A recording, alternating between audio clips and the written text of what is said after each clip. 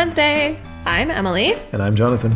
And today we're going to be talking about Castles of Mad King Ludwig, which is a sort of spiritual sequel to Suburbia, which we talked about on Monday.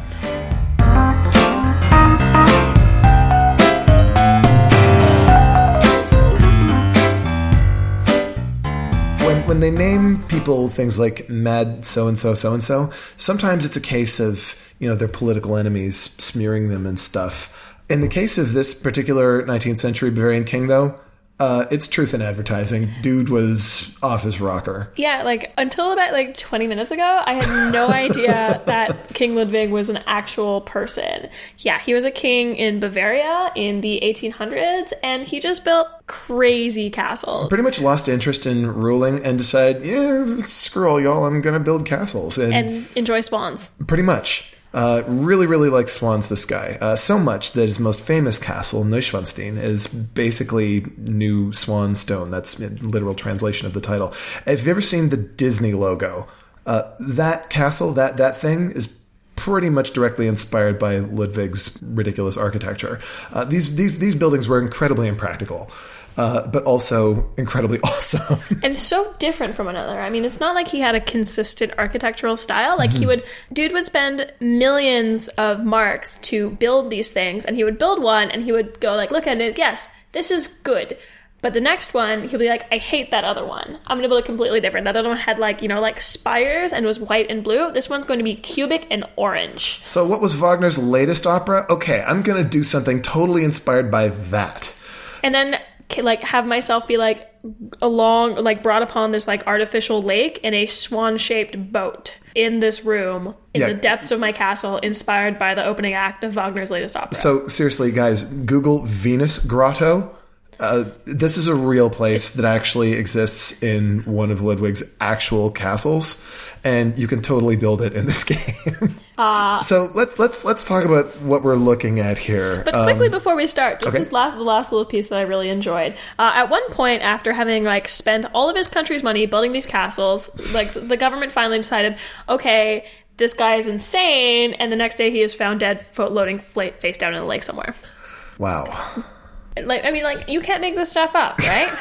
You cannot make this stuff up. As fiction, I think you'd have to try to make it sound more plausible than that. But anyway, so it's similar to Suburbia. You've each got your own little thing that you're building. Unlike in Suburbia, though, the layout absolutely does not have to make sense because Mad King Ludwig. So some rooms are circular, some are squares, some are these little rectangles, some are hexagons, octagons, but not even octagons. Two of the walls are longer. Yeah, and they're different sizes as well. You've got big rooms and small rooms and hallways in different shapes. You've got staircases that can lead downwards if you want to build a dungeon. Rooms have doors, but not all the doors are equally spread out. Some rooms have one door, some rooms have 5. And then some of those 5 rooms are all 5 are on one side, and then other ones it's one on each side. And in finest Winchester Mansion tradition, you can totally build rooms and staircases and halls that go to nowhere. That's absolutely a thing you can do. Although there is a sort of a nominal nod to functionality going on in here, because every time you complete one of these rooms, that is to say, every time you have it set up so that every door, every exit from this room actually goes somewhere, that room is complete and you get a cool thing. And there's 8 different colors of rooms, and they each give you a different kind of cool bonus if you manage to complete that room. So while you can build a room with 6 doors, 5 of which going literally nowhere. You open it and there's a brick wall behind it. They are really encouraging you to make a little bit of sense with the architecture, Just have rooms connected to other rooms, I don't care what those rooms are. You can connect to your pantry, to your shed, to your night room, to your oratory, to your sewing room, to your throne room, whatever, just... And then to the kitchen. So the dining room and the kitchen are technically connected, but the servants are going to have to go a long distance to bring the food. And that's fine, because Mad King Ludwig. Having a dungeon is awesome, of course, because you can have rooms with names like The Hole, or Bottomless Pit, or Secret Lair. Or Fungus Room. Yeah. And you can have parks, you can have sort of outdoor rooms and terraces and stuff. You can have bedrooms, but also nap rooms. Sure, why not? Powder rooms, dirt. There's actually, I'm looking at a tile called Dirt Room. There is a dirt room. Dirt? It's just, we have a room of dirt because, well, we need some place to keep our dirt. Of course. Why not? Naturally. So let's see. How do we get the rooms in this? So there is a first player marker that's actually quite important. A lot of the times I find in games that they'll have like a fancy little first player marker and it's just for fun. Right, or for remembering who went first so you can know who's going to go last, so you have the same number of turns by the time the game's over. The first player is actually quite important in this game. So you've got this marker, you draw cards face down equal to the number, like it depends on the number of players. For 4 players, I think it's 6. Yeah, it's the number of players plus 2. So in a 3-player game, you get 5 cards. And then you flip these over, and then on the back side of all these cards, there's going to be a shape, and that is the shapes of the rooms you're going to be playing with this turn. And then you get into this weird, unnecessarily complicated I pick, you choose, because along the bottom of this kind of like center board here, that's in the middle of the table that everyone gets to look at, there's this little track running on the bottom with like 6 values from 15,000 all the way down to 1,000. And then if I'm the start player, I have these like 6 random rooms that I've drawn from this deck that told me to. And then now I have to put all 6 of these in whatever order I want on these values. And that tells everybody what the price is for this. So if there's one room that's like, oh, no way, I don't want anybody to get this, I can just put it on the 15,000 space, and it's going to cost you your firstborn if you want to get it. And if there's another one that's like, oh, I don't really care if anybody takes this one, I'll put it on the 1,000 one, and it'll be a bargain for whoever does grab it. And then you go around the table clockwise, and everybody gets to buy one of these things, and then the star player gets to go last. So basically, I get to decide what everything is worth, but I don't actually get to buy anything until everyone else has had to go first. Which kind of gets to this point where, like, okay, well, if I really, really want this thing, do I make it super expensive so that nobody will buy it, but then by the time it gets back around to me, it's going to cost me an arm and a leg? Or do I make it really, really cheap because that's what I want to pay for it, but then run the risk of having someone take it before it gets back to me?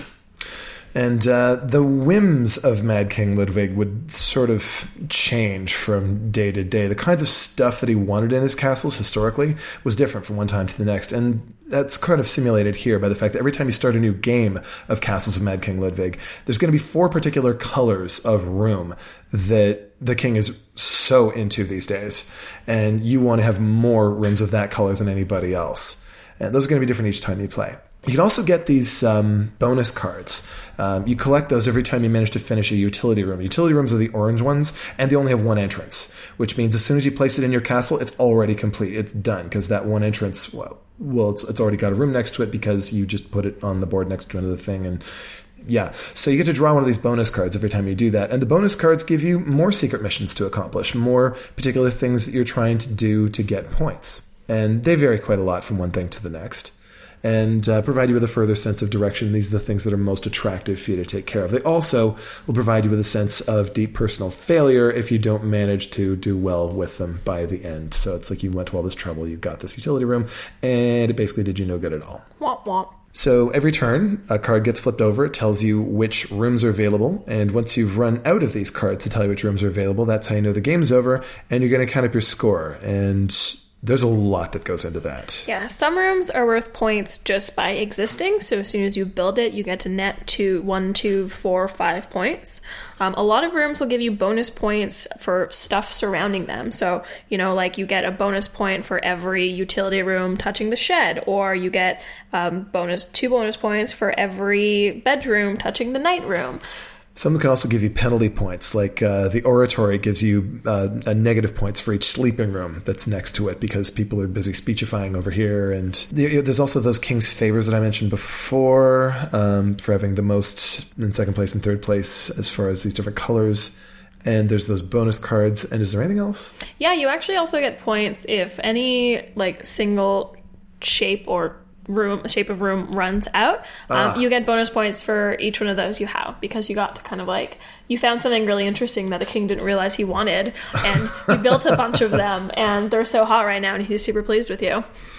So you add all this together, you're going to get your score, and the player with the highest total combined score wins because apparently Ludwig likes them best, and that's going to work out really well, short term at least, for them. That's it for Castles of Mad King Ludwig. Join us on Friday when we compare and contrast Suburbia and Castles of Mad King Ludwig. And you'll also get to hear about why Jonathan hates this one, and also why SimCity is great, and I miss it very much.